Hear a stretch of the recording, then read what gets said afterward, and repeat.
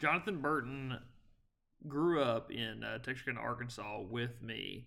And then over the years, he slowly cultivated a brand and leveraged social media to actually grow. He also is a survival expert, the kind of people that you'll watch on that show Alone. He actually teaches classes on how to do that, as well as being a river guide, and spent some time in Alaska as a kayak guide. So we try to bridge the gap between the military, realities, as well as lessons that we can learn from the survival world. He's an accomplished musician, and so I invited Sergeant Isaiah Manning on to talk as well. It's a great conversation. This is probably one of my favorite episodes that we've done, because it's simply catching up with an old friend and having some really deep conversations about life, creativity, as well as things to do whenever you find yourself alone in the woods. Let's get after it. We have a professional obligation for the ethical application of force. You can have a growth mindset where you're always achieving for better. This is about us, about our guard, our reputation. We are all in this together. Outthink, outmaneuver, and outfight the enemy. If you wage war, do it energetically and with severity. We want somebody working for us that we have to hold back, not somebody that we have to keep pushing. My material, so that's cool. Yeah. All right, well, thanks for joining us again for another episode of the Raven Report. I am Chaplain Sanders, and I'm on with two very interesting people. One is the Dark Rifles HHC Supply Sergeant, Staff Sergeant Isaiah Manning. Yep. So, how are you doing today? I'm good. How are you? All right. And then I am terrible at intros. So, Jonathan, I'll let you just introduce yourself. So. Yeah. My name is Jonathan Burton, and on all my social medias stuff, I go by the Bearded Burton, and I'm just excited to be here today and talk about anything that these guys want to talk about. Hopefully I can contribute. But yeah, it's a big honor for me. I love everything that the military represents, and I have a lot of respect and honor for those that have served and are currently serving. And I think it's going to be a fun discussion. So I'm just a guy that loves to be outdoors. Yeah, there you go. All right, so give us kind of like an introduction to your background, because I know you're big in the bushcrafting world. So let's just start there. That's an easy place to go. So. Yeah. So primarily, I focus on outdoor living skills, wilderness living skills. I really enjoy trying to do less with more. I think it's really important to kind of test yourself in all aspects of life, but the things that you feel like you have to have that might be a crutch for you, it's really something really special happens when you take those things away. So like doing less with more and focusing more on what if I don't have this item, or what if I don't have this kind of gear? Like, what can I do to overcome whatever situation I'm in?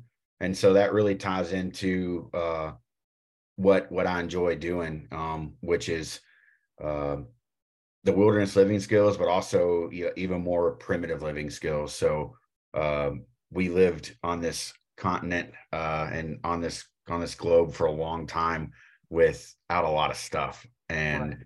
Somehow we are now weaker than what we've ever been, and there's some disconnects there, but so yeah, I teach and instruct those kind of skills for a school here in Texas called Primitive Wilderness Survival. And I've been involved in the outdoor and bushcraft industry community for this makes 10 years now this year. Oh, wow. So yeah. It's been a fun interesting journey. Yeah.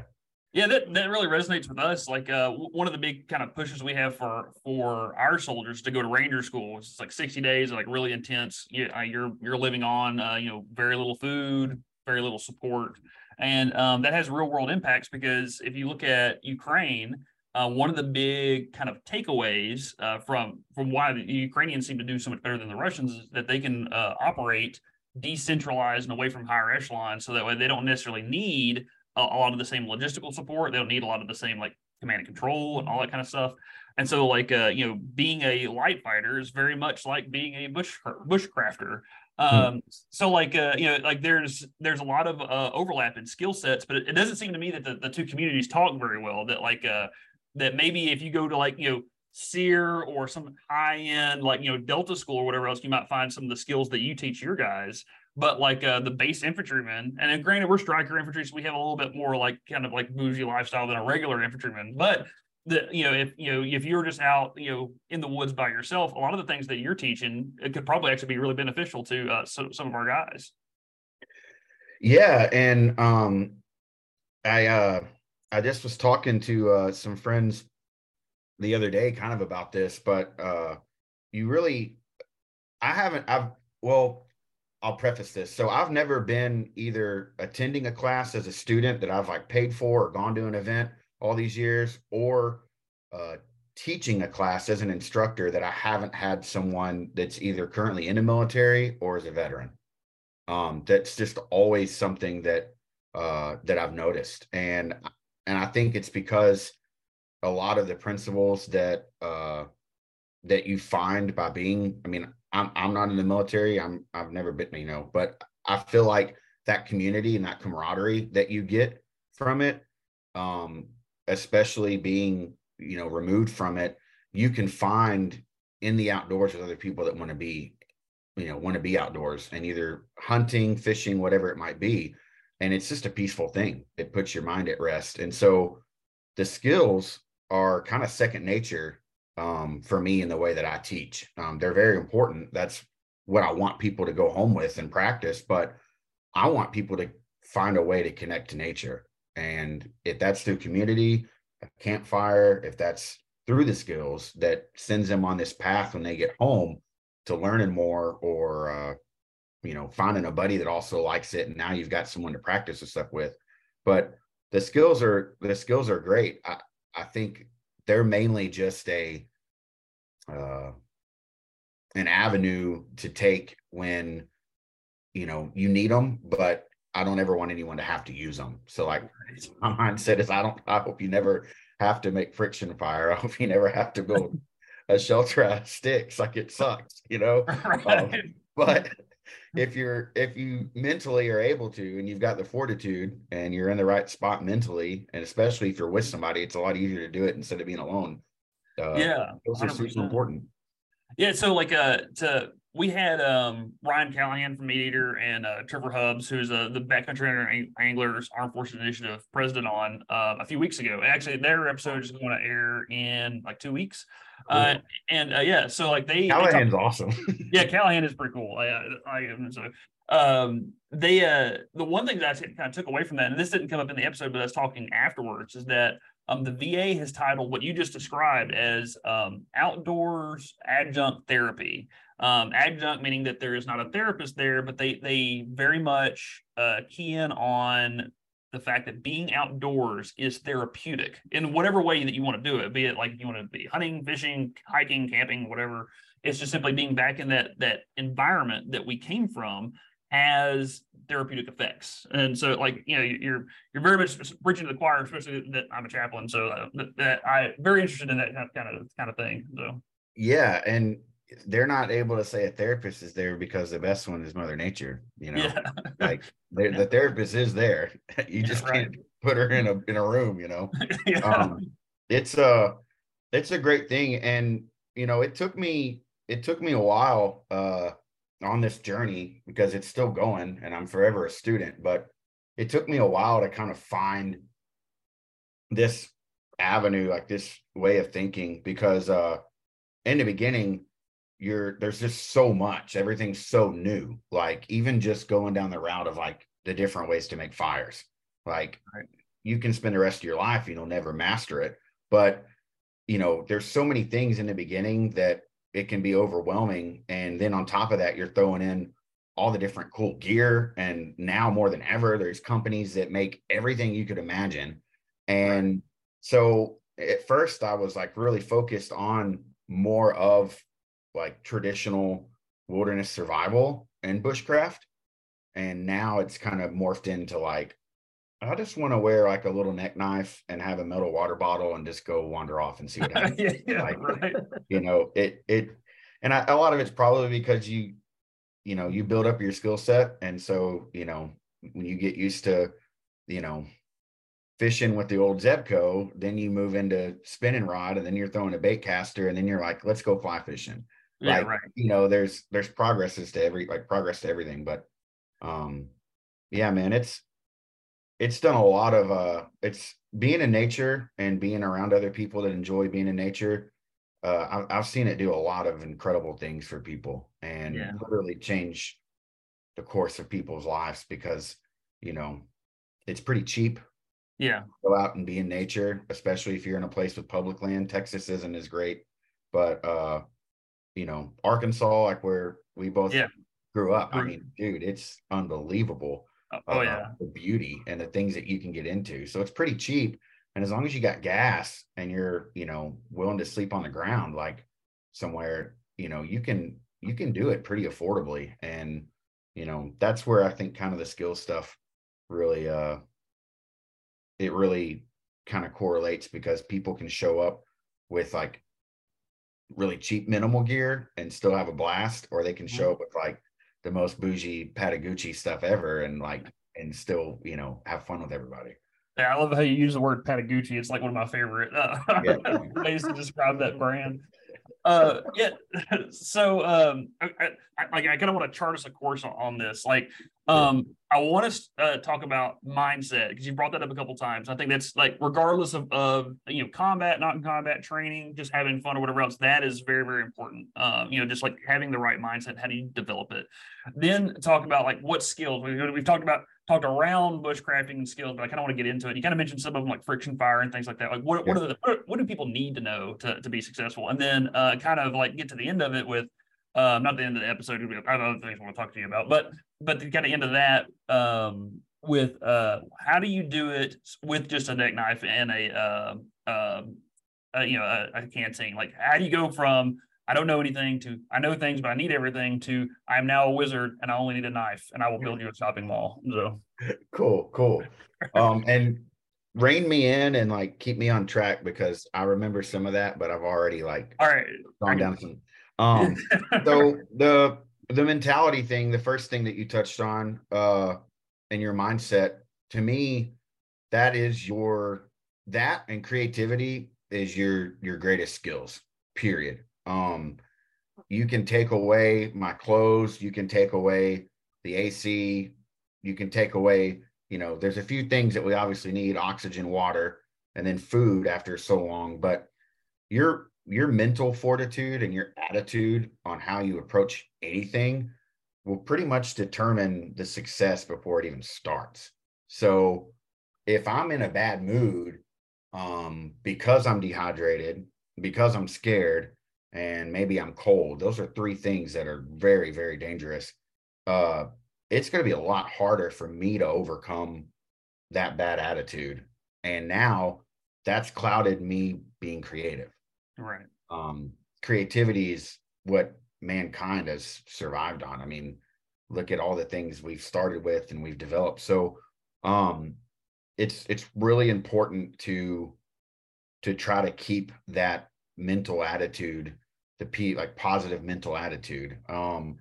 But that's a lot easier said than done because there's really no way to train that until you're faced with it. So a lot of the stuff that we see that gets glamorized and like sexy and stuff on TV and reality shows and whatever, it's easy to be the armchair quarterback, but like until you're there, you don't know none of us know what we would do. Like you could have all the training in the world, but until like, you're freezing cold and you're scared, like you don't know what you're going to do. So you kind of have to like test yourself by doing things to see how you would react. And I'm not advocating go out and like potentially put yourself in situations, but by now there's ways to have some controlled environments to see what you would do. So your mental attitude is like, it's super important. It's up there, like, but there's a way too of like of what's called, and my buddy Philip that I work with and teach for, and then also his mentor Dave Holiday with Boulder Outdoor Survival School, who started that awesome school way back in the 70s. They practice a thing called compare down. So no matter what's going on, like, man, this coffee sucks. Well, compare it down. You could not have coffee at all. Right. Like, man, it's freezing cold. Well, compare it down. You could be, wet, freezing cold, and hungry. Like, so there's always a way to take your situation and kind of give yourself some hope. And that's really what goes in line with your mental attitude, is like, how can I maintain hope? Right.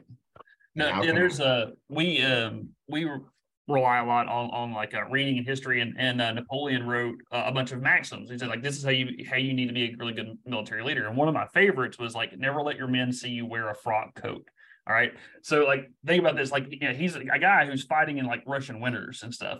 And so he's just basically like, I'm going to voluntarily suffer more than my guys. So when they look at me, they can be like, well, this sucks, but you know what? It could suck a whole lot worse. So you look at that guy, and you kind of set that example. Yeah. Yeah, it like a physical example of him giving his soldiers comparing the down method. Yeah. So, yeah. Right. So mentality is huge. I mean, like I said, that and creativity is kind of the things that make really bushcraft what it is, your creativity. And then the other side of it, because there's two schools of thought that I kind of have on it. It's, you have bushcraft and, the camping side of it. And then you actually have a survival situation. Few of us will ever be in a survival situation. Like, it's just not going to happen. The chances, but we want to be prepared for it if we need to. So most of us practice either uncomfortable camping or bushcraft. And that kind of goes hand in hand in some ways, but it also is like you have gear that helps you with bushcraft, and you can make, your camp as comfortable as you want. You can make things off the land using tools. And then your survival situation is the exact opposite. Hopefully you have something. You've still got your pants, so you normally should have a pocket knife or something. Right. You're not naked and afraid. Right. But both of them need creativity.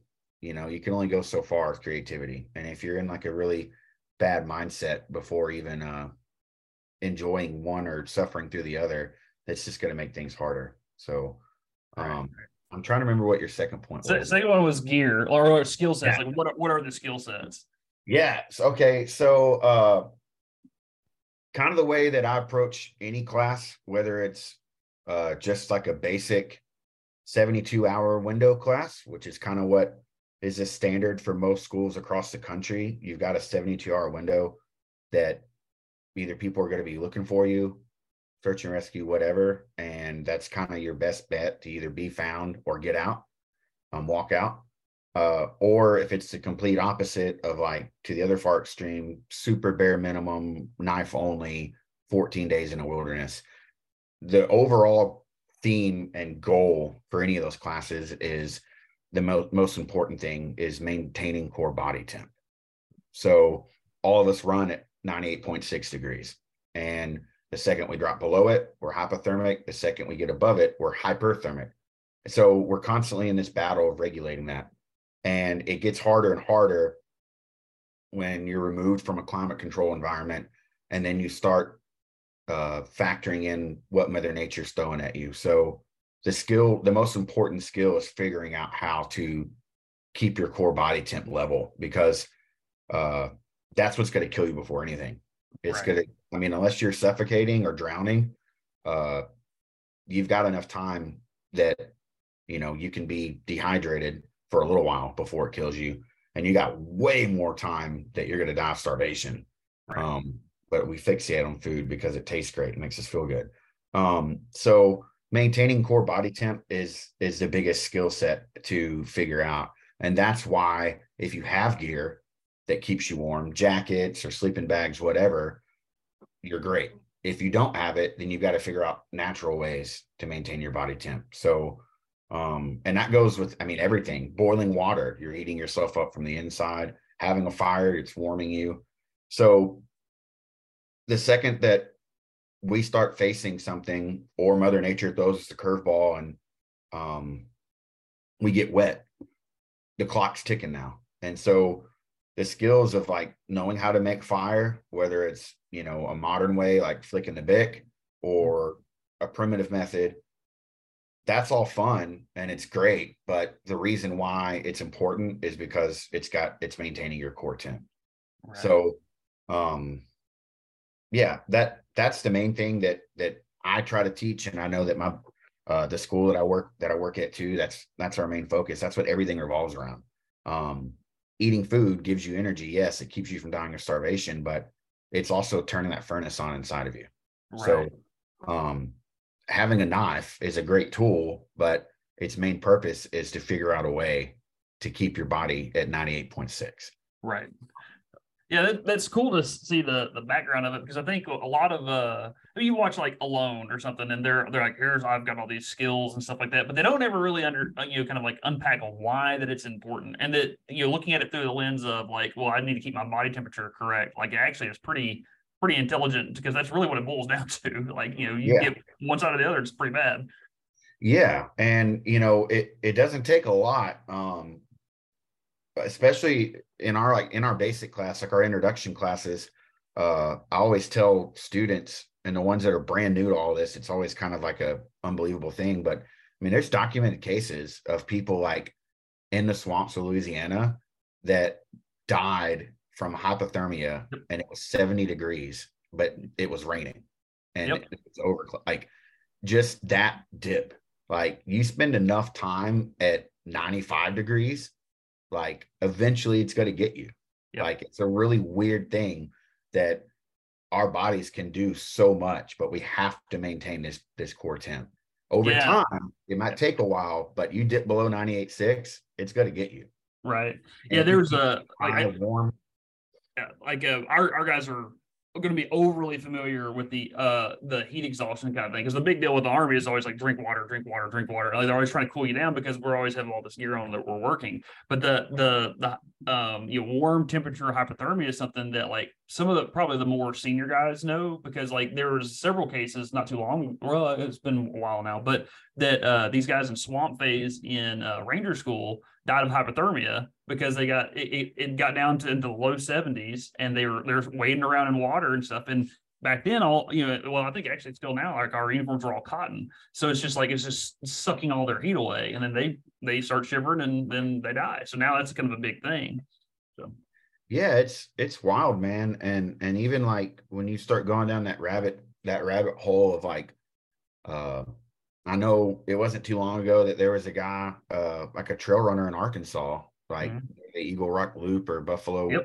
And he went out with just like a hydro pack and like very minimal stuff. And it got raining really bad. And that area, like the water comes out of nowhere. And he had to stay like a night or two, and he almost died. Like, and he wasn't even that far away from his vehicle. Like, it's a really wild thing. And it just kind of goes to show you how weak and fragile we are. We don't have fur, we don't have fangs, we don't have teeth, and we rarely wake up hungry every morning. And like all the animals that you see or you want to hunt, every morning they're waking up hungry. Like, they're so much better than we are. And that's a good thing to like know that, because it humbles you and it makes you realize like, man, I can be better. You know, I could try to be like the coyote, because he's hungry every morning and he does stuff because he's hungry. Right. Yeah. So let's kind of put ourselves in that situation, that dude on Eagle Rock Loop that like got in that situation. And for those that don't know, that area, like not too long ago, killed like, it was like 23 people. They're like camped out, and it flash flooded. And to the point, I've been up there here in the past like year, and like the level that water got to was just insane. Like, it was it's literally a wall of water going through the mountains, and it sucked up a lot of people down. So like, if you were in that situation, all you've got is a neck knife. What do you do? Man, yeah, that's really tough. So kind of the way that I break down like hypothetical things like this is a lot it's really going to be a rare instance for all of a sudden you wake up at camp and that scenario's now happened. Right. A lot of little things have to go wrong for one big thing to compound to that. So, first and foremost, like if you know you're going out on a trip for even just a weekend, even if it's just an overnight, honestly, it's gotten to the point now, if it's just an overnight for me, you tell your loved one, whether it's your spouse or your parents or your best friend, somebody, you tell them where you're going. Like if you can give them an exact location of where you're going or where you're planned to be on the trip, you tell them where you're going. So you leave a plan at home. And you even try to give them a time frame of like, man, I'm planning on being out of here at the pickup point or at my vehicle by 2:00 tomorrow. So you leave a plan at home, and then double that. Like if you can do it with 2 people, and the first thing that's going to happen if you are in a situation and someone's coming to look for you, they're gonna go from that last known location and slowly Z4, like however they, their search and rescue teams work. But so leave a plan at home, and then just don't leave home, no matter how skilled you are, without having some kind of insurance on you. So you don't have to bring some huge big bag and ruck full of stuff unless you want to. That's what makes you happy. But have something on you. So nowadays there's ways to always keep something on you to stack the odds in your favor. So like this necklace has a ferro rod on it and a striker on the back of it. So that right there, I don't have to rub 2 sticks together. I can take this off, and unless it gets ripped off my neck, or like I said, unless someone steals my pants, like I'm gonna have a cutting tool on me, you know? So, but let's say for this scenario that I am now stuck, and for some reason, let's say I left the plan at home, but I am stuck with only a neck knife and it's freezing cold and flash flooding. Obviously you want to get into high ground. And the first night is going to suck, but you can, just your mental attitude alone, you can get through one night of uncomfortable camping. And hopefully you're able to, to walk out the next day. You're not stranded somewhere, but, if you know that you're kind of stuck and this is just the way it is, you got to start trying to create your comforts. So having a knife, a simple neck knife is a huge tool, because that can do things for you that, sticks and stones can do, but it's going to be a lot quicker and a lot less calorie efficient. So, or a lot more calorie efficient.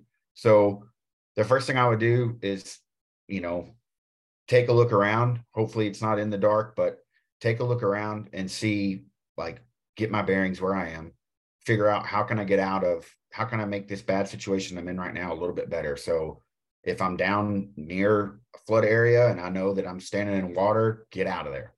Now I've already made myself a little better because I've gotten to high ground. So things aren't as bad. Compare down. Things aren't as bad as what they were. And then if I know I got to stay the night, and it's gotten to the point that the water's super high from all the floods, but it's slacked off raining, I need to start controlling my core temp. So I need to, if I don't have the right gear on, if I don't have some kind of shell or rain jacket, I need to figure out a way to get dry. So I'm going to be looking for what nature gives me, any kind of overhanging tree, any kind of dead fallen tree, any kind of natural shelter, rock formation, cave, whatever, and hopefully try to wait it out in there if it's still raining. But there's all kinds of stuff I could do, man. You can do a scarecrow technique where you take debris or leaves, even if they're wet, and stuff your body. Give yourself more insulation, trap dead airspace. Get yourself up off the ground, like get yourself some debris or even logs or whatever you need to do. Don't sleep on the bare ground. It's always going to suck the heat out of you. It's always going to win. That's why most people are cold when they sleep on the ground. So I would just slowly start trying to calm myself down and figure out what are a few little things that I can do to make my situation better? And if I can walk out, if I'm not injured, I'm walking out. As soon as daybreak comes up, I'm going to freeze my ass off throughout the night, but I'm going to walk out the next day. That in itself is going to raise your core body temp. Doing squats, air squats, whatever it might be, getting your muscles engaged to raise your core temp. A lot of us walk around with plenty of fat reserves on us. So, yeah, emergency rations. It's really difficult to kind of play those hypothetical situations, but that's what I would do. I would immediately assess, how can I make things a little bit better, and what tools do I have on me to help with that, and and just try to wait out the night and then get out of there. Yeah. We say like always improve your fighting position, and it's like there you go. And that's kind of the mentality. Like Hal Moore was real famous for saying that there's always one more thing that you can do. And like We Were Soldiers, they captured that. Like he's like yelling it as they're running in formation or something. But that was something that he was like really he wanted to hammer home to his formation, that like there's always something you can do. You're never just like done. Like you never just give up. It's always there's something that you can do to always kind of make your life better. That's kind of what I hear you saying with that. For sure, yeah. I mean, and that goes back to kind of what we talked about before, is like just your mental attitude is such a vital tool. It's a really big resource that, if you can just keep hope alive, if you can just maintain some level of hope and sanity, right. It can do a lot for you. It's old Jack Sparrow, like what do you say that you're the problem isn't the problem, your attitude about the problem is the problem, or something? Dude, yeah, that's a great one. Yeah. It's so true. Yeah, 100%. And that goes with, I mean, I have guys come into my office all the time with I mean, you name it, anything from family life stuff to work stuff to who knows what, at all levels, like from privates to like battalion commanders and beyond. And a lot of times the answer kind of comes down to letting them talk it out and kind of get that emotion out, just kind of expressing it, and then kind of going back to that principle is like, okay, well, what can you do? Like, what's in your power to fix it would make things just a little bit better. And they call that a solution-focused therapy. Whatever. Some people call it stoicism. Some people just call it like having some grit. But that's all. It's all the same thing described from different angles. So it's pretty cool to hear that it's alive and well in the bushcraft world. Yeah, man. Yeah, it's like I said, the goal is to teach people skills that they hopefully never have to use. But there's no way for me to teach someone to be mentally capable of this or that. But being around other people, I know like that you see are mentally strong or have that fortitude, that does wear off on you. It makes you want to be that way. So yeah, positivity is contagious for sure. There was a quote I found in a newspaper a long time ago, and I cut it out and I taped it in my Bible. I had it there for years and years. I still have the Bible, but I use different ones now. But it said that basically like no man can be so insignificant that his example can have no effect or do no harm or something like that. That basically everybody put something out there, and the question is like, what are you putting out there, and then what are you receiving from other people, and how does that affect you? Yeah. So you took off from Texarkana, got into this stuff, and then kind of like launched the Bearded Burden like way back, like a long time ago, right? So when did you get started on your Instagram presence?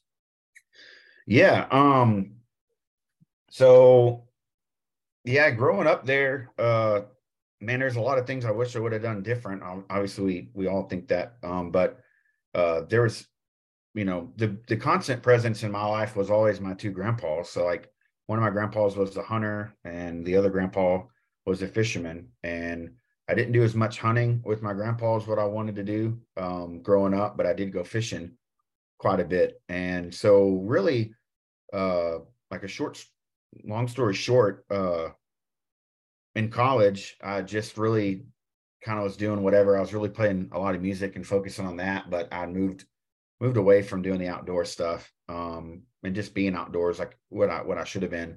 But once once we knew that, we didn't have a lot of time left with my grandpa, and I was coming back every other weekend or so to spend time with them. And once he was gone, it just really kind of hit me like, man, this was something I used to really enjoy with him. And this was something that really brought a lot of fun and happiness to me growing up. And, I just want to get back to doing this. And it kind of felt good because it was like, man, it's kind of a way to like keep doing it with him, even though he's not here. And so I just started looking at like trying to get some of my college buddies, hey, let's go camping at this state park or whatever. And right around that time is right when reality TV started becoming a thing. And so I had found a guy over in the UK, Ray Mears, that's on the BBC. And every once in a while, there would be something like on PBS or one of those public channels of his. And so I'd seen like 1 or 2 episodes of that. And then, of course, Man vs. Wild with Bear Grylls came out. Yeah. And people can love him or hate him, but, he did huge things for, if anything, just introducing people to this stuff. And then the show that really cranked it up for me was called Dual Survival. And it's an incredible show. It kind of got a little wacky as the seasons got going, but like season 1 and 2, and even season 3 were really cool. But I say all that because I never knew that this was a thing. I never knew that until those shows that there were multiple techniques and methods and like terms for doing this stuff. So the first thing that I ever really focused on, that obviously fire is a big thing that a lot of us like to do. We call it caveman TV. It's the original entertainment. So the first thing that I saw on one of those shows, flint and steel, like taking a hardened piece of metal and striking against a rock, and it creates a spark. And I was like, man, that's pretty cool. Like that's some like long hunter, fur trapper, kind of stuff. And so I looked up on YouTube, and back then, Facebook was it was not too far removed from like having to have .edu for students. But there were only like a couple of Facebook groups that I saw, and then there was YouTube. There wasn't Instagram, there wasn't any of this other stuff. And YouTube, even then, this was like 2011, 2012. YouTube then was still not saturated like what it is now. Yeah. And so I found a video of a guy that was showing flint and steel stuff in his home, like with his fireplace and the hearth and stuff behind him. And it was just freaking cool. It was like the coolest thing ever. And he was really knowledgeable. And in the description of that video, he linked his Facebook group, and it was called Wolf Customs. They're out of Kansas. So I joined it, and that just opened up the floodgates. That and a couple other Facebook groups. But anyways, it just really kind of opened up like, man, this is something that is very engaging. I'm outdoors, so I feel better. You're breathing fresh air. You're kind of, the world is your playground. And this seems like a really detailed thing that I could spend a lot of time on, and it'd probably take me a while to be good at it. Right. So I, at the time, had started my YouTube channel in 2009, and it was solely for music. I didn't have enough money to go to a studio, didn't have enough money to record any kind of album, but I knew I could sit down with my old crappy laptop and put songs up. And for some reason, I had this fear of like, if something happened to me because of the choices I'm making right now, no one would ever hear this music that I've written and played. So I want to document it. So the first video I ever put up on my channel in 2009 was me playing a song. And a little bit of time went by. I got into all this stuff, and I was like, man, there's a lot of people that I can connect with through YouTube, because I watch their stuff, I comment on it, and then, at the time, the challenges were a big thing, and like just a really cool, small, close-knit community. And so I started focusing on this stuff, and I drove all the way to Ohio. My wife surprised me with a ticket to this event in Ohio called the Pathfinder Gathering. Oh. And I saved up money after she got me the ticket, and I got a rental car. And that next year I drove all the way up there by myself. And just from a couple of guys that I'd seen on YouTube, it was a 5-day event, all focused on like outdoor living skills. And I made friends that I was camped next to, and they're still my friends to this day. And that just kind of jump started, like, there's a community here. There's a lot of stuff to learn and a lot of different ways to do it. It's not just like, this is the way to do it and there's really no other way. Like, what I saw in it honestly was a way to be creative, and it was artistic. Right. And because it is, like, you're making stuff with your hands and you can create all kinds of different things. So it just really sucked me in, and it didn't take long before it just consumed me. I mean, like, it still does to this day. It's what I think about. It's what I want to do. Like, it's unbelievable. And so I just kind of started, I started the Bearded Burton with the mindset of like, well, these other guys have a channel name and they kind of have their, at the time, few people had logos. It was just like little profile pictures or a sunset or whatever. But Right. I was like, man, I've already got some music stuff on my channel, and I don't want to pigeonhole myself by like Burton Bushcraft or like, because I want to share music still too. So I was like, what's something that can be an all encompassing? And at the time I like had a little chin strap beard, and I was like, man, I really want to grow my beard out. Never done it before. And I was like, Bearded Burton, that's kind of catchy. And I was like, okay. And so I made that my name. And yeah, it just kind of took off from there. Like we had a friend in college that was a graphic design artist, and I told her kind of what I was wanting. I want a beard with some kind of nature or trees. And it like it started off as like one of these cross logos with a beard, an axe, and a fish. Like, everybody was doing that. And then I got to looking at it, and I was like, I really like the beard. There's not really a lot of beard logos at this time. And so it really was just a way for me to kind of like, connect to the people that I saw doing this stuff already. And it was just like a monkey see, monkey do kind of thing. And monkey pee all over you. Sorry. Yeah, right. And yeah, it just, and over the years, really the last 5 years or so, it's just kind of become like what it is. I really, up until now, like, I really don't have a direction, I guess. I just kind of, Just do you. Yeah. I mean, yeah, whatever's interesting me and intriguing me is what I want to share. Like, I just love, whatever I can do to either make someone smile or make somebody feel good. Like, it's fun for me. Right. And so you're sitting at like 22,000 followers, or am I shorting you? Yeah. Crazy. Right. Yeah, it is crazy. So like, I don't know. Yeah, that's like a big interest of ours, that we've had a couple of different like military influencers come on and talk and just kind of share best practices. Because for us, like right now, like the nation, I mean, like every service is suffering from a recruiting crisis. Part of that is kind of like a blowback from COVID. Part of that is a disconnect from Gen Z with, like just military life. I just sat through a week-long, seminar basically on some of those problems.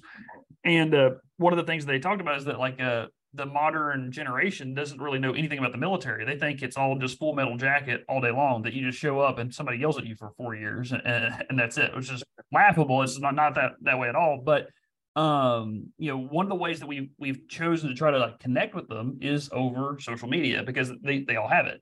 And so like what kind of best practices could you pass on to us and our social media managers on like how to actually be really relevant and really effective on Instagram the way that you've been?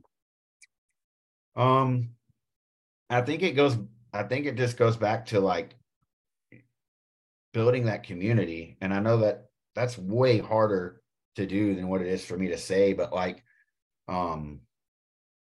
vulnerability is a really important thing now more than ever. Right. Like when I'm teaching, if I'm at a class, if I'm like, let's say I'm a student and I'm taking a class, it's one of the coolest things ever when the instructor says like, I don't know the answer to that, but I'll look it up for you. Or Yeah, I've never done this before, but let's try it together. Because so many people act and play like they've got everything figured out, and none of us do. So Yeah. I think for me, understanding that like social media is a tool just like anything else, and if I can use it for the good of like, I want to build a community, I want to interact with people. If there's somebody that I follow that's over in the UK, like, it's super cool what they're doing. I may never see them in my entire life, but I can connect to them somehow by using this tool. Yeah. And there's other people that want to do that with me for some reason. So I think treating your social media as a community driven tool and not as like a moneymaker, or like, not saying that you guys do that, but like, Right. I think that's a big thing that people kind of fall in the trap of, is like instant gratification. This person does this and they immediately get millions of views, and how come when I do it, it doesn't work? Like, that I'm not sure. I still don't have it figured out. I don't understand why. I just know this is going to be a really engaging thing and people are going to love it, and it just falls Doesn't flat. do anything. Does Yeah. nothing. But then there's other stuff like me. I posted this stupid video of me sawing this piece of wood. Like, I don't know if you guys know what like fat wood is, but in pine trees, once they start to die or rot, they fill their limbs with sap, and it's really flammable. It's an awesome resource to make fire. But anyways, I posted this video of me sawing this piece of fat wood off, and I captioned it with like, I found the gold. And it blew up to like 1.2 million views. And That's I'm just crazy. like, why? What is the reason for this? So, but I think it's because there's curiosity there. Like, so you can definitely post things in a way that aren't just, bam, here's a cup of coffee. You can use perspective, and you can like, make people, we're in this mindset now of like, the microwave doesn't work fast enough, and long form video format is like, it's dead almost. And it's really sad because I love that. But so everything's got to be like 5 minutes or less. And it just goes to show like, again, how fragile and messed up. Yeah. But so I think kind of keeping your mindset focused more on the community aspect of it, like spotlighting that, being in the military isn't all like sweat and blood and getting yelled at, but like, you For build people this too. camaraderie with people. You Yeah. establish like lifelong friends. Like, the hard things that you go through with someone makes you a lot closer to them than just like knowing someone for 15 years because you went to school together. Like, I could just go spend a weekend with one of you guys and have a horrible time in nature, but then the rest of our life, I'm gonna be like, dude, remember that time that sucked and we got through it? Like, so I don't really know if this is answering the question, but I think maybe showcasing like showcasing outside the military, like what it does as far as the community that you get from it, the brotherhood you get from it.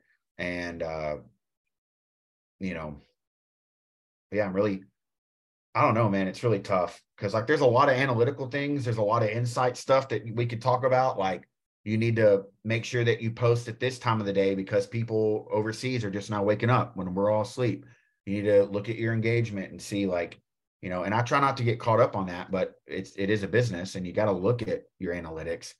But the thing that's always rung true from the beginning until now is when I post something that I know other people have either done or experienced, that engagement is genuine, and that always shines through. Any content that shows just genuineness is always more attractive, because there's a lot of people that are lonely. There's a lot of people that are looking for either a companion or a friend or just a way to feel important.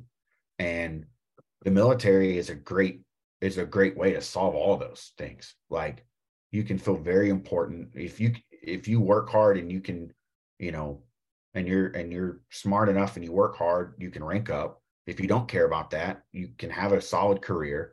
And you're going to find companionship. You're going to find somebody that you relate to that's going to be your friend, especially after it's over. Well, I say that, but there's a lot of people that, you just you do your job and then nobody wants anything to do with you. I know that's a big issue with veterans, but again, I think that's the thing that we've said is like that crosses over with nature and being in the military is, the people that love being in nature, a lot of times we're either in the military or have a mindset that relates to it, but they find companionship through other people that love it too. Yeah. So, no, yeah, and that resonates on a bunch of different levels. Like I ran our battalion page for years, still do, and we ended up seeing a bunch of people come into the military. We had, I remember one guy who was in Arizona messaged us and was just like, "Hey, like I want to come to your state." So like he wanted to do an interstate transfer to come to be a part of our unit because he saw the community that our Instagram projected out, and we've seen that time and time again, and it really seems that culture is magnetic. It just pulls people in. Say, "Hey, come on in. Look, you can do cool things here. We're all together." And then you sit through like this last week with the National Guard's marketing people. That came up that but the problem is that's hard part to do because like it's easy to say like, well, if you post this picture at the right time at this and you do all these things correctly, then they'll want to enlist. But that's not true. Like what you've got to do is you have to build the internal culture, and then the social media piece of it just documents it. That's all it does. It's just saying like, hey, look, this is what we're about. This is what we do. Everything's different, from here. Like our dark rifle battalion and our Highlander battalion, two completely different cultures or so. And so you look at them on social media, you'll see that. Like we value certain things, we address certain things certain ways, and then the Highlanders do something totally different. And it comes out whenever they start submitting pictures and videos and stuff to be posted because that culture basically kind of guides them in which way they view things and the way they document things. And that is some of it is attractive to some people and some of it is attractive to other types of people. And so like you actually kind of like build those groups very effectively with that tool that way. And so it's kind of cool to see that like you're basically having the same experience in bushcrafting, Yeah. And, sadly, I mean, it's a rant that we could go on, but I don't feel like it. But sadly, a lot of the content that probably you guys enjoy, and then also I enjoy, like even just me posting simple stuff of knives, is not popular on some social media platforms. So, even me and some of the stuff that I do, I'm throttled to the point of like, why would we want to be more self-reliant and whatever? But right. What I'm getting at is I think it's pretty, I can't imagine trying to run a military page like that because they're going to throttle you if you show stuff of guns, violence, any of this stuff. It's going to get tagged. It's going to get throttled, shadow banned, whatever you want to call it. So, that in itself is an uphill battle. Yeah, it is. Like whenever I took over, I was with one of the managers on our artillery page, and so you have a bunch of guys that are loading like the guns and they're shooting them and stuff like that. And they had like several posts that had been flagged, but Instagram at least at this point had communicated that. They said, hey, look, we were basically like turning this one off in on the search page, and you could dispute it. So I got in there and look, it was like, well, guns and violence and stuff like that. I was like, hey, this is the U.S. military. Like, if you don't like us being violent, maybe you'll like somebody else being violent. But they'll be violent to you instead of us to them. And we eventually, it took me 3 or 4 weeks to kind of get through it all, but I eventually got 2 of them turned back on. I think one of them is still out there, but at that point, I was just like, you know what? I'll kill you with tons of posts. We'll just do a lot of this, and we'll just keep on, hacking the system. Yeah, I mean that's really the approach too that I kind of took when all the COVID stuff happened and everyone was like locked down. I knew, like, man, people are going to be looking at screens more than ever right now, and so Instagram Reels was just kind of getting going, and I was like, man. if I can do like 3 of these a day, Yeah. 30 seconds or less, I can do like 3 of these a day. And instead of casting one huge net to try to catch a bunch of fish, I'm just going to throw out a bunch of little ones all day long. Oh, yeah. And that really boosted and got, kind of got me going. But if Yeah, you're you went from like 10,000 to 20,000 like overnight, man. Like it was like really fast. yeah, and now again, like I've hit this, this threshold of like so the thing I've noticed is that people that have a ton of followers that aren't like a famous celebrity have either done something and like gotten just the rarest lightning strike thing ever and had a lot of followers. Sadly, the other option is they probably paid for them. Yeah. Because that's a big thing, to just pay for bots and pay for followers. Or, it's just really hard to organically get a bunch of followers and to get engagement. None of this is organic anymore. I mean, I know for a fact, like some close friends that I follow and they follow me, and unless they go and click on my profile, they don't ever see my posts naturally in their feed. Wow.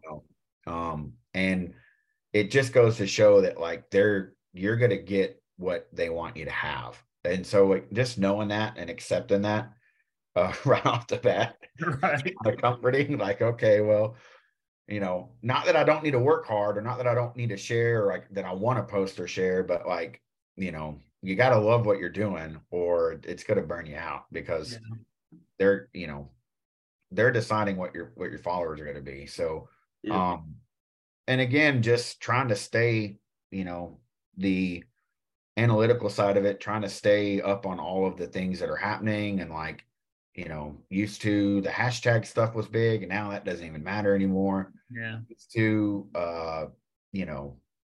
whatever was trending, like when music, and then you attached it to a video. I just don't even know anymore. Like, honestly, I just kind of like, I stopped trying and I just do stuff. Just post your stuff. Yeah. Yeah, man. I mean, like, if it makes me happy, like I really, honestly, what I've found that like really makes me happy, I get a lot of joy from it, is just trying to document, like, let's say, like earlier in the year, I went on this awesome trip to Arizona to this primitive skills event. Well, when I got back, I just made kind of like a timeline. Like I try to document and capture and get video and photos of, my time when I'm there, and I kind of post in that order. So it's kind of like a journal entry where people click from the first post and kind of see all the stuff. And, Yeah, that's been the technique that I've taken on my own personal page, is that like I don't it's good to have, especially as a writer, for people to come and kind of check your credentials and say like, oh, okay, well, this guy's doing this or that or whatever. But really, a lot of the things that I post, that's just what I happen to be doing at the time, and then I'll just try to make like a kind of artistic flair of that.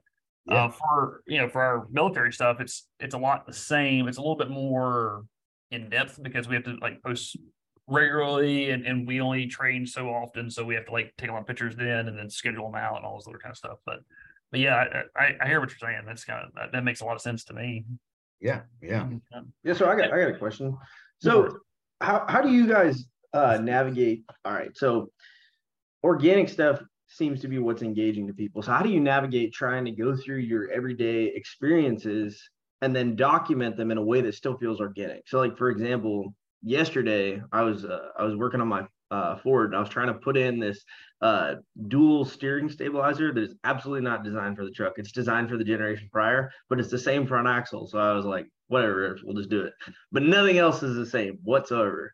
So like, there's all this like ghetto rigging for, all intents and purposes, try and get this thing to work. So I finally got it to work, but all that stuff that I went through to try to get it to work, I feel like it would have been super engaging, but like, how do you document all that in a way that still feels organic? I feel like I need like a body cam or something like that, because I don't want to stop what I'm doing to like break out my phone to try and capture this like organic moment.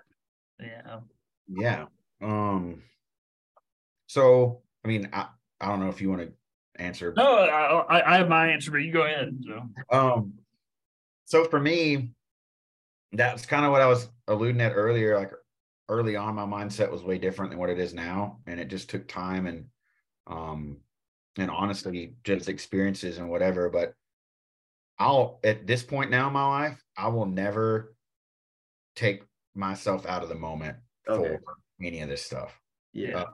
So I'm only going to take a picture of a scenic, like whatever, like if it's a sunset or like an awesome picture of an elk or whatever it might be. I'm only going to do that if I've already gotten my fill of it. If it's filled me up, if it's made me, have that reaction and the feeling that I want, then I want to share it. But I'll never go out of my way to like force it. And so you've always got to do it for yourself first and foremost. And if you're not in the mindset of sharing, whether you do a good job of editing the photo or your caption or whatever, for some reason that shows in the content. I don't know how, but people will pick it up. So that's my mindset now. It used to not be. I used to just be like, a dog chasing the fire truck. Like, you got to get it. You got to get it. You got to get it. You got to do it. And it'll burn you out. So the fact that you didn't document that process, I think, there's your answer. But I also know, the creative side of me wants to document stuff. So sometimes I intentionally am like, okay, I'm going out in the woods today and I'm going to practice this skill. And I want people to see the process of me failing and hopefully achieving. And I consciously make that decision before I leave. And then other times, it's just to like spur the moment thing. Like, man, my buddy's being a goofball right now, and this is a really cool photo, and I take a picture of it. So I don't really know the answer to it, but I feel like, there's kind of one or two ways to tackle it. You can just take pictures of everything, and eventually you'll see like, man, this sucks. And you'll figure out your limit. Or just when you kind of feel it. I mean, that's kind of getting like hippy dippy, but like, you kind of feel it, and like, man, like either my wife or my dad or somebody will really enjoy seeing this. They're not here with me right now, and they would really enjoy it. And so then I capture it. Yeah, no, that rings true with me. I don't know at what point I crossed the Rubicon where I was just like, look, I'm not like staging this anymore. I'm just going to do my thing. And then there's been several times where I've seen deer walk out, and I'm just consuming that moment, like where it's just like, I just don't like. I had the first deer I saw second day of bow season this past year. It was this little doe, a yearling doe. I was going to shoot her. She came out and she's just like completely oblivious. I mean, like just like a little kid. I'm like, you have no idea that I could just completely just like, stick one in you right now. And then her ears were oversized of her head, and she probably weighed maybe a whopping like 80, 90 pounds. It was like this year's deer that she just grew really well because we had a really good acorn harvest. And so she, walked out, and I was like, this would make a really good reel. I had that thought. And I kind of started to reach for my phone. I'm in my saddle, just like lean back, and I was just like, you know what? No, like I just screw it. Like if you don't have like the fortitude to get to this point, then you don't deserve to see it. And I'm just going to sit there and just take it for myself. And then if you get to the point where it's like you kind of have enough of that, and like then it's like whenever the sixth deer walks out, it's like, okay, I'll get her. And that's kind of like the point where I got to. And I'll tell you this, that there's a reason why photography is a job. Like there's very much like a vocational side to it. It's a lot of work, and it's a lot of like thinking, and it kind of get exhausting and stuff. So if you can outsource that, like if you look at a lot of my posts, I'll do collab posts with a guy, his name's Larry Chafin. And like a lot of times because he likes photography, that's what he likes to do. And so like one of the last reels I did, he's in the back of the boat, like basically just talking, and I'm jigging trees, and I was just like, here, film this. And so he's like, okay. And he gets a lot out of that. So if you can kind of pair up with somebody who just likes to film stuff or likes to take pictures, and you can give them photo credit for, that's like a win. Like it's like, everybody's winning at that point. I don't have to mess with it, and he's doing it. That's almost the exact working relationship that me and my buddy Philip have with the school. He's completely fine with like never taking photos and just living in every moment. And I'm like documenting and taking stuff because I do enjoy it. I really have a lot of fun with it, but I can't remember the name of the movie but it's got Ben Stiller. Walter Mitty. Yes. Yeah, I know exactly where you're going with it. Yeah. Dude, and that scene is just like incredible. Like they get to the photo. Yeah. And Ben Stiller is just waiting. And I don't remember the word for word, but like, I can't, because I've watched that 1,000 times because it's so true. So all right, so the kind of the frame to set up for everybody. Ben Stiller is like the dynamic character in the story, and he's gone from being like this little office, like I follow the rules and stuff, to all of a sudden he's gonna get fired. So he's like, just screw the world. I'm just gonna go do things. And it's a little bit more refined than that. There's there's always a girl involved and all this other kind of stuff. But anyways, so what is he has to get Steel 33. He develops photos, and he thinks that this photographer has the negative that he needs to develop. And so he goes through this massive process. If you follow like the hero's journey, Joseph Campbell, like this is his. Like he's coming out of the cave. He's the hero now. He finally catches up with him, and he's in Afghanistan on the side of a mountain, trying to take a picture of this like rare snow leopard. And it's very clear that this guy's gone through a lot of effort to get to even find this super rare leopard. And he has a camera set up. He goes and he sits down, and Ben Stiller like comes up behind him, and he's just like, "Oh my God, like I finally found you." And the photographer, forget his name. Dude, what's the actor's name? Is it? It's Sean Penn's the actor, but I don't remember the character's name, right? Yeah, and so like he says he says something like, "Hey, can you get out of my light?" Like, so this guy's just like, he's so chill that he's like out in the middle of like nowhere, and this random dude walks up and sits down beside of him. He's just completely like relaxed, where he's just like, "Hey, can you just like move to the left," or whatever.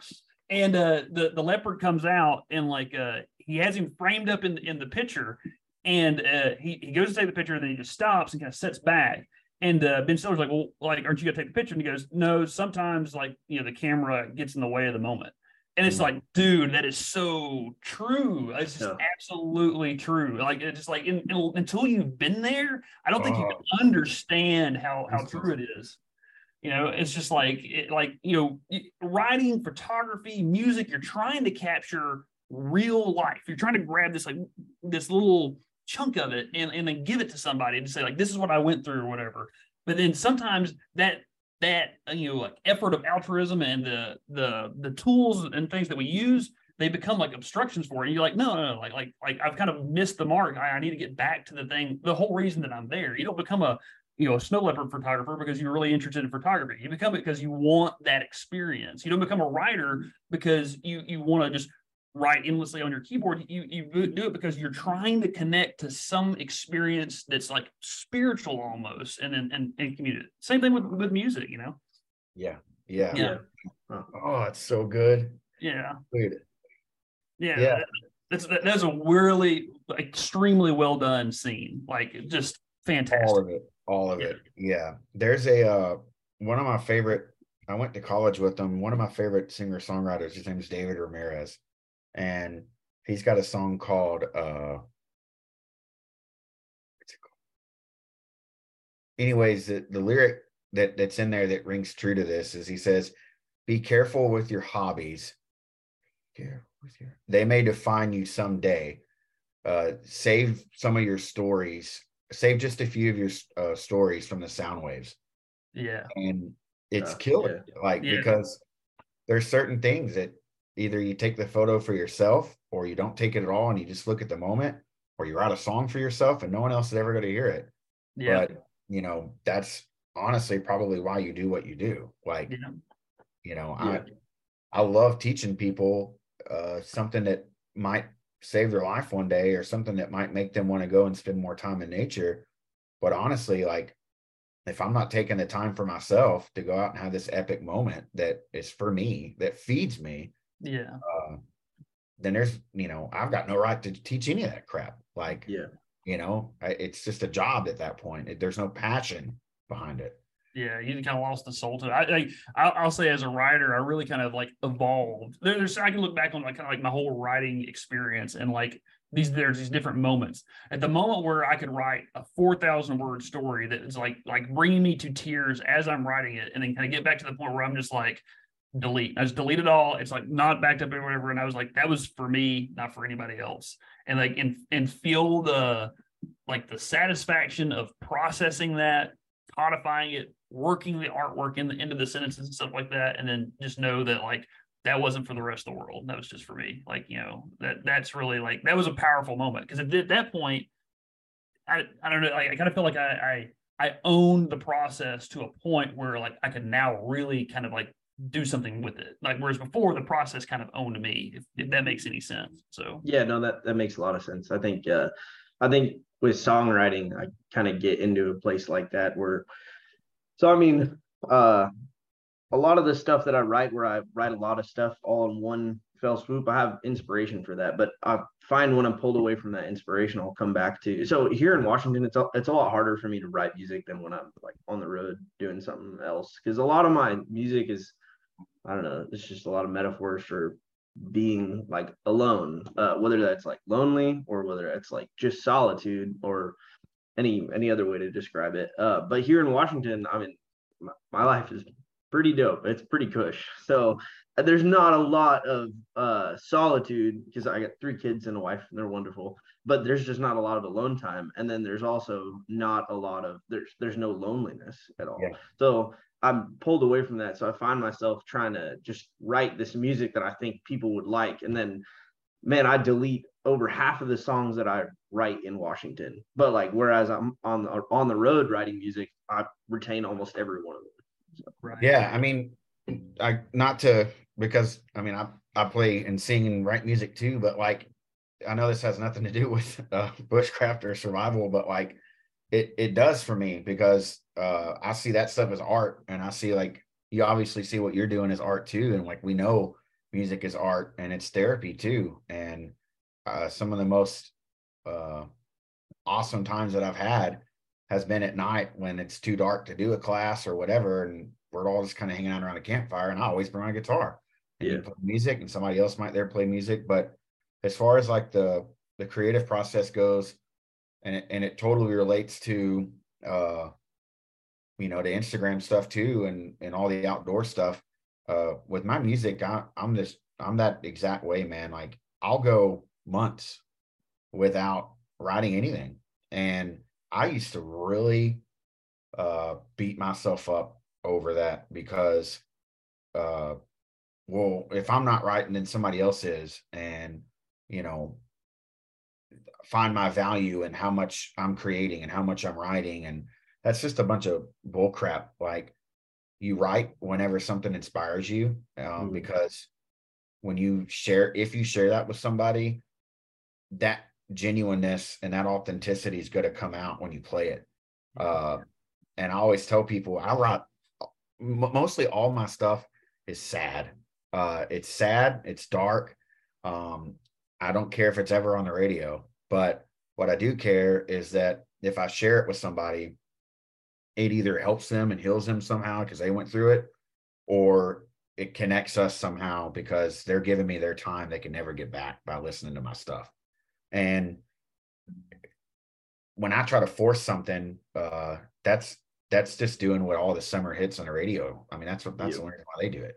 And that stuff's only there for that summer, and nobody remembers that. Like, but what people do remember is that one like really beautiful love song that like they'll listen to over and over again, or that really sad song about losing their dog, or like, you know, whatever it might be. Like, that's the stuff that gets played, that people go back to, that people want to hear, because whether or not we're open and vulnerable to show people when we're sad or express, you know, man, I'm in a really dark time right now. At some point, we're all alone with our thoughts.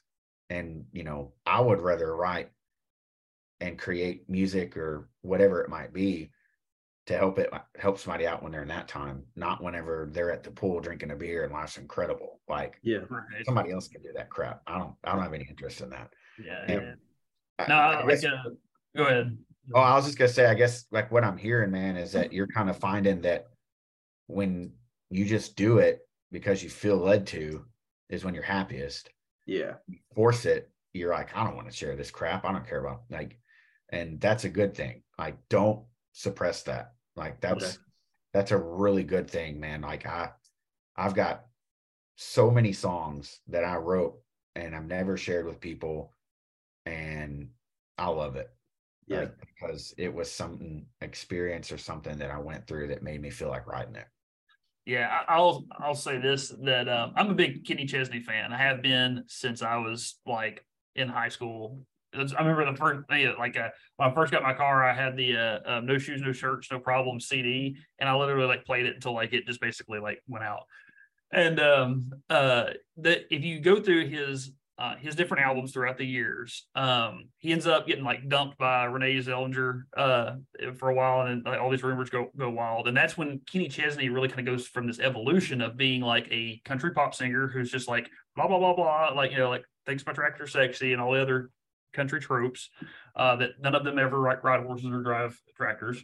But they get to he gets to this point where he goes down to the British Virgin Islands where he has a house, and he writes an album called Songs from the Old Blue Chair. And I just recently went through and like processed I went through all his songs and then made a Spotify list of my Kenny Chesney hits.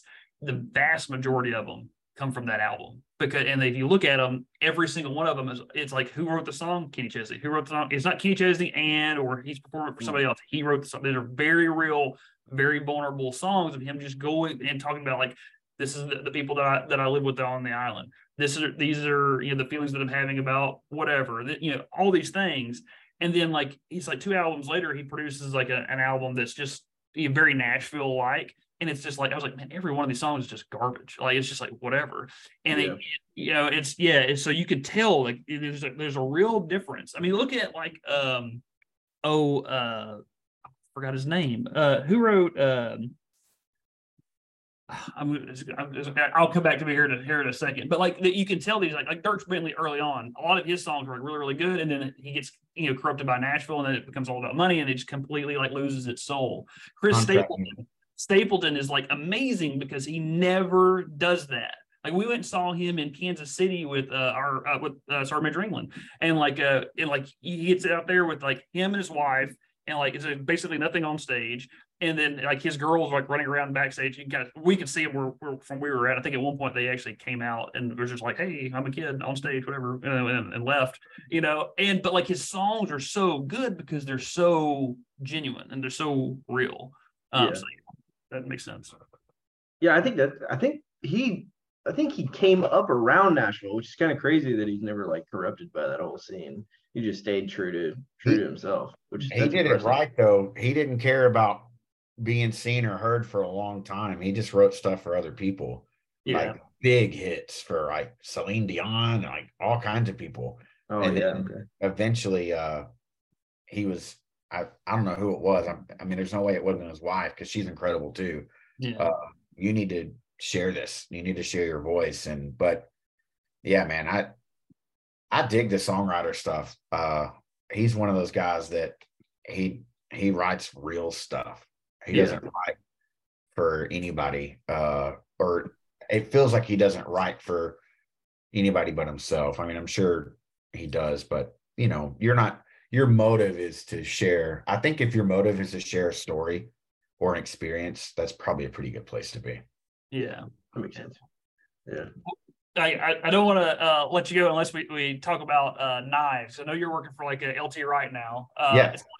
Tell us. So let me preface this that like if you go around the armory and you walk around, everybody's kitted up, whatever else. Everybody's got some like I'm a badass and I'm going to gut Charlie knife like on their kit. So knives are popular, but like I don't think anybody has a clue on how to actually go about using a knife as a functional tool. So yeah. Man, so this is a really fun world. So originally, this mindset with the knives, especially in the outdoor industry, was like this mythical creature called the one tool option. If you have everything but this, if you have nothing but this one tool, what would it be? And the paradox to that is like, well, who uses a knife probably more than anybody on a day-to-day basis, like hours on end? And it's a chef, professional chef. If you go and look at what they don't have one knife. It's just not true. They've got a butcher block of different knives for different things. So it quickly that candle burns out when you spend time actually using it, because I could have this big badass knife that looks incredible that could absolutely cut down a tree. But what's going to happen if I need to clean a fish? Or what's going to happen if I need to make really fine notching for a trap trigger? Like, you got this big knife, like it's just unwieldy. So for me, over the years, my knives have gone to smaller and smaller, because there's techniques you can do with a small knife that you can get away with, not having a big knife. Ideally, my go-to mindset is I try to have like 3 main tools. So if for me, I can go all year without ever swinging an axe. For a lot of people, an axe is like a staple tool. Where I am, I just don't need it. I don't have huge, like where you are, I think you said Washington, huge Douglas firs or like cedars and stuff that you've got to rely on splitting up for wood or for warmth. So up north, an axe is big, or like where you are. For me, I can get away with a machete. I love a machete. It's so versatile. It's freaking awesome. I want to have a saw, because I'll take a saw over an axe every day.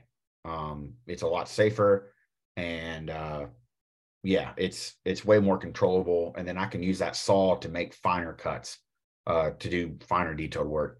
And then I just want like a little, like, this is one of my favorite, here, I got it right here. This is one of my favorite knives that I use. And it's got a blade that's right around 4 inches or less, but a full size handle. And it's just it's not big. It's not intrusive. It's not bulky. And I can clean a fish with it. I can carve little small trap triggers or notches. And if I need to, I could stab something with it for sure. But I would say, as far as a knife, it just depends on what your application is. Like, if it's self-defense, you kind of got 2 different mindsets. Like, if you got a bigger, longer blade, that's more distance between you and your attacker. If anything, to like keep them away. But, what's going to happen if that distance closes in, and like you've got this big thing that so it's a slippery slope, but it just depends on your application. But I think the mindset of having one ring to rule them all, like, right. I think that's a bunch of baloney. I think, you want to have a couple of tools that all work together. So, it goes back to one of the famous outdoorsmen, Nesmith, was his pen name. George Washington Sears was his actual. There's a famous thing you can look up on Google. It's called the Nesmith Trio. And he basically had a double-sided, small, not hatchet, but it was in between a full-size felling axe and like a wildlife, like boy's axe, kind of double bit axe. He had a jackknife, like a little carving pocket knife. And then he had basically a skinning knife, a really nice profile, big belly on the blade, skinning knife. And those were the 3 things that, where he was in the Adirondack area of upstate New York, were perfect for him. So your tools are dictated by your environment, period. Like, just like with you guys, if you're in an Arctic environment, you're not going to be wearing, shorts and a tank top and flip-flops. Like, right. You're going to be dressed for it, and your tools are going to reflect that. So it's no different. And again, like going back to what we talked about in the beginning, whatever tools can keep your core body temp regulated, that's what you got to, that's what's best. And sometimes, hopefully it's never this, but sometimes it might be the best tool you have is the only one you have. So like, the best knife I have is the one that's on my hip. But just some like quick requirements, I guess, for me is like, I want a fixed blade knife. So I want something that is full tang. It's one piece of metal that handles are bolted onto. You can get you can get different knives that are like rat tail, where it tapers down and it only goes into this far of the handle, skeletonized, whatever, but a full tang knife. And then I want some kind of handle that gives me a full purchase. I don't want anything. I mean, if I have a little small one, it's fine, but, and then your grinds don't really matter. In hindsight, I have preferences, but I don't want really anything bigger than, 4 inches. I can do a lot with this. I can do really up close fine stuff, and then I can, create other tools with this, wedges, a mallet to help aid me in the bigger projects like splitting a log or whatever. But yeah, really having a full tang knife is like the biggest thing, because that you can put some leverage on it. It's going to be able to something that you're going to hand down to your grandkids. It's going to be an heirloom kind of piece. But yeah, man, I think it really depends on your environment and what your plan is for it. Right. I don't know if that answers the question. No, it does. I mean, like I picked up on just kind of watching you that you had a preference for the full tang knife, and for people that don't know what that means, I mean that it's one metal piece with like just handles, which I think you said that. So, and that makes a lot of sense, because like I've seen a lot of knives break over the years that weren't that if they just have like kind of like they come down to like just like a little root or whatever of metal, they'll snap right there. It's like a weak point. Yep. Or if they're affixed to a handle in some way, shape, form, or fashion, they just don't last.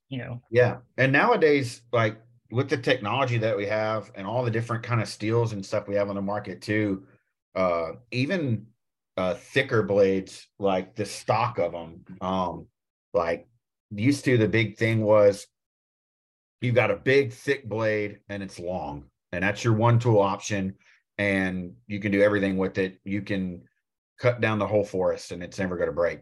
But nowadays, with the different steels and the heat treat process and everything that we have, thinner stock blades are still able and capable to like do all kinds of stuff, because technology's advanced. And so these metals now, and a process they put them through, can take a lot of abuse and a lot of wear and tear before they're going to give out, if they ever give out. So that was something else that I moved away from, was having, thicker blades, because again, like I want to have a belt knife on me that I can pull out and I can use when I need it. And I'm not worried about, well, dang, I got to go to my pack and get, this little thing, or I got to pull out this, like the hunting knives that are the disposable blades that are just for skinning. Yeah. Like, those are great. They're incredible. They're lightsabers when it comes to processing game, but why not have something that can get the job done? Everything. So, yeah. But yeah, usually I'll carry a belt knife, a saw, and then I normally carry something small and really thin, like a neck knife. Like this is a really good little pattern for skinning game. It's super thin, super slicey, and I can just wear this on my neck, put it under my shirt or my jacket, and cutting cord or cutting rope around camp or whatever. But again, that it's just because I know kind of what I'm getting into. Like next month, in June, I'm going to be in Utah for a good part of the month, and one of them is like this really stripped down primitive class, and I want to be able to move and like not have a bunch of stuff and feel kind of lightweight and be able to not have to carry a bunch of stuff. So something small like that I can conceal or take off and put in my pocket. It's not real big and bulky. I really like it. Yeah. So yeah, I think it just depends on what the person wants to do. Yeah. How did you get plugged in with LT Wright doing all their social stuff? That's interesting. Yeah. Honestly, about that time that event that I went to by myself or whatever, I was just kind of in the market of a staple knife that we tell a lot of students to get, especially if it's their first knife ever, like belt knife or Moras. There's a company out of Sweden called Mora Knife, and they have super cheap, really well-made honestly, they're disposable. If you lose it, it's not going to hurt you, but they're just really good knives. And so I was kind of in the market of like wanting to find more of a nicer fixed blade, handmade, quote unquote, like custom knife.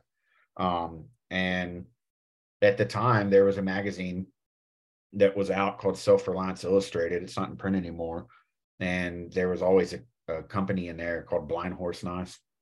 And that was a company former to LT Wright Knives. They split. And so anyways, I knew that I like, man, I really like those patterns, a bunch of classic patterns, like a Kep art, you know, a Nesmith style. And they also made like a Frontier, like, you know, the big belly, kind of a roach belly knife.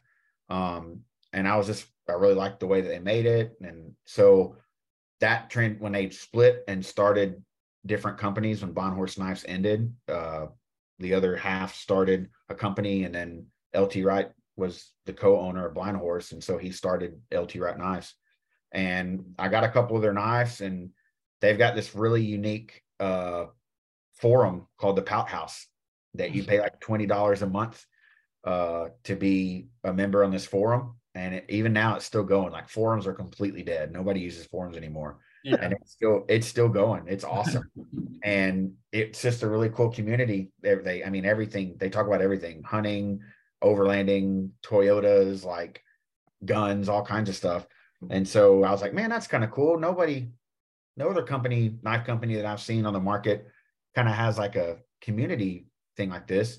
So I joined that Pout House member group, and got to know some people. And anyways, just over the years, they're vulnerable, and they're really friendly, and they're a family owned business. And I just really enjoyed that. And they share a bunch of fun stuff, and they talk, they'll talk to you if you send them a question. And so I just became a big advocate of their knives. And once I did a couple of trips and had one really crazy experience, and had a knife that I owned by them completely rust over, and it still performed after cleaning it, I was impressed. And I was like, man, this is kind of the company that I want to support. And their knives are priced really reasonable for what you get.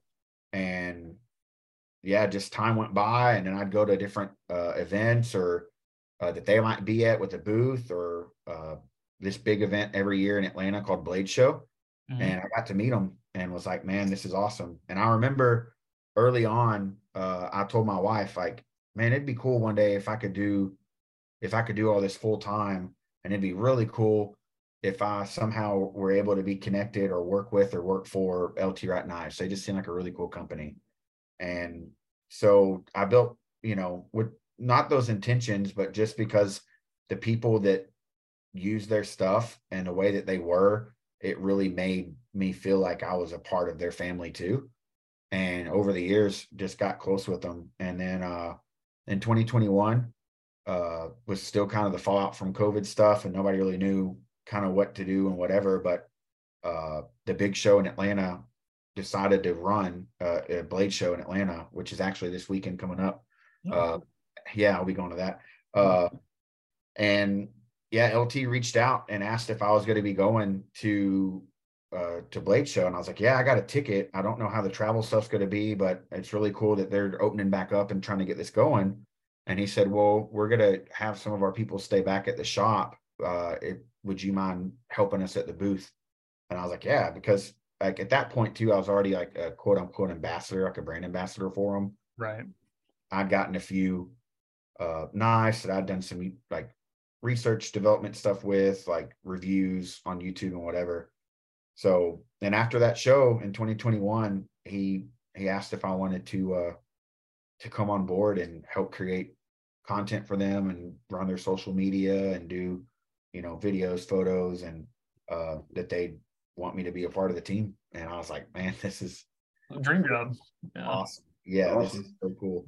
And, he also had the insight too, to see like, well, for one, you're doing this all the time. Like it's a passion of yours, and you're already using our knives. So it only makes sense that like, it's kind of double dipping for you now. When you go out and you're doing this for yourself because it's fun and you love it, you're also creating content for yourself because you love doing that. And you might as well add on and, do it for LT because you're already out there doing it. So it's kind of like a double dipping thing. And it's just been great, man. It's really opened up doors and opportunities and just giving me confidence that, like, this is what I'm supposed to be doing. This is a space that I belong in. And I'm adding value to a brand and a company and a group of people that I really value and really care about. And I want their success to be seen and to be had. So. Yeah, that's a pretty cool story. And like the reason I asked you about it is that like we have like this kind of like chronic thing about like our soldiers having jobs, just because the nature of the military, it can get kind of tiring on employers, and it can be rough on our guys. And so like just showing the value of having that network really kind of like got you kind of where you want to go. And so like, the lesson being learned is like, don't ever burn a bridge and cultivate people, because you never know where it's going to go. Yeah, it's not what you know, it's who you know. 100%. I mean, there's, and I think that goes with any of the stuff we talked about today, like even with music or whatever, like, you can be a very, very great songwriter and, and have incredible songs, like catalogs of them. But if nobody ever hears them, or, that's really what it is. Like with a lot of the success is just right place at the right time kind of thing, but just putting yourself out there, like again, being vulnerable and just connecting to people.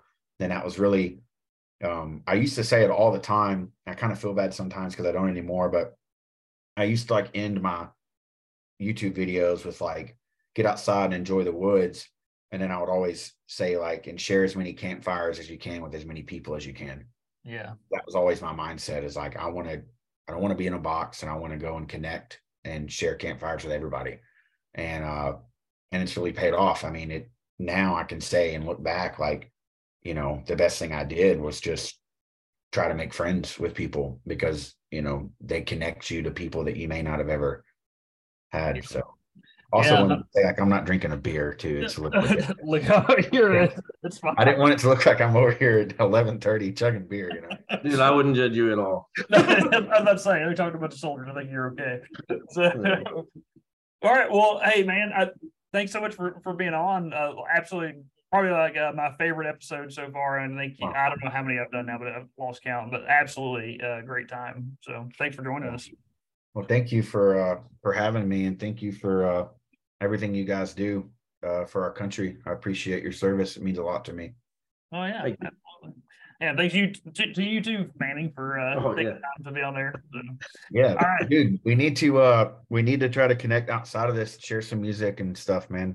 Yeah, that would be awesome. I was just listening to your song "Follow Fox" yesterday, dude. Oh, dude, thanks. I loved it, dude. Yeah, dude. See, that's a good example. I mean, not to keep dragging this out, but like I hadn't written a song in a long time, and I've had like the first part of that song that I wrote down sometime last year and just sat on it. I never finished it.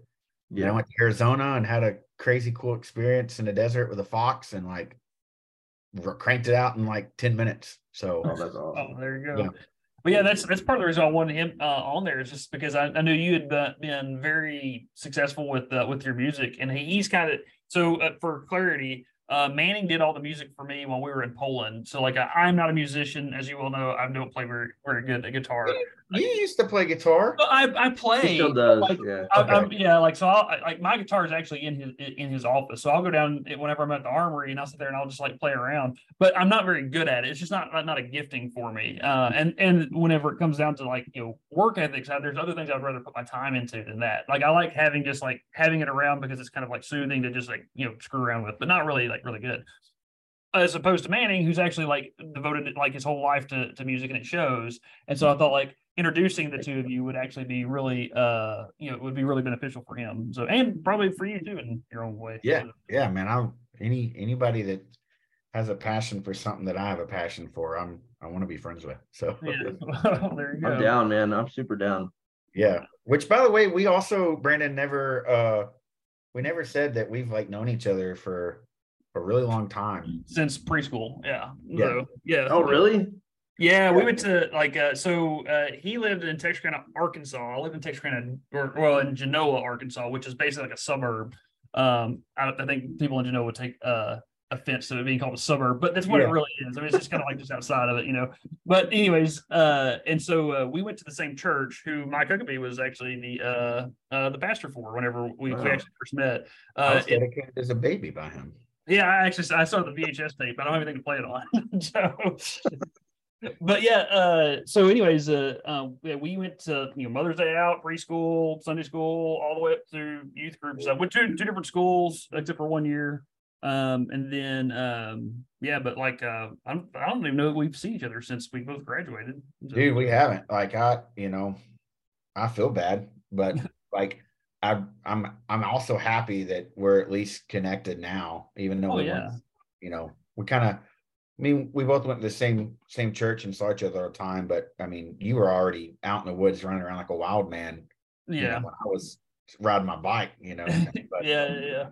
But, it's cool, man. I'm really glad this has like kind of come back around, and especially, the path that you've taken and what I've done, it kind of somehow intersected now, and it's awesome. Yeah. So my wife hates this movie, but have you ever seen Almost Famous? I think so. Okay, all right. Like that's your homework. You should go watch that. It's got some of the best like script writing, story writing ever, and it's about music. He's like the dude's like a rock journalist that's documenting this band that's up and coming. Anyways, Philip Seymour Hoffman plays like this rock journalist that like this kid is just like enamored by and is trying to be mentored by, and he says that like you must be like the star of your school. And he says like, no, they hate me. And he goes, well, you'll see him again on a long path to the middle. And so I feel like I was like, man, that is so true. Like like so good. Yeah, and then so I kind of feel like we've reached the middle. So hi, how are you? yeah. Heck yeah, I like that. Yeah, I need to go watch that. Yeah, it's a really good movie. Like I said, my wife makes fun of me for liking it, but because it's about writing, and the whole thing is about writing. So, and there's all these really good characters. I can go on about it for days. Almost Famous. Yeah, it's like one of the forgotten movies of like the early 2000s, I think, or maybe not 90s. It's older. I'm getting old. So. Yeah, dude, man. You're just reminded more and more every day something. Dude, somehow my niece is already in the 9th grade. I don't understand. That's crazy. Yeah, because I remember when she was born. Yeah. Yeah, dude. Like, she's a freshman. What the heck? Yeah. All right, man. Well, hey, look, I'm gonna let you go.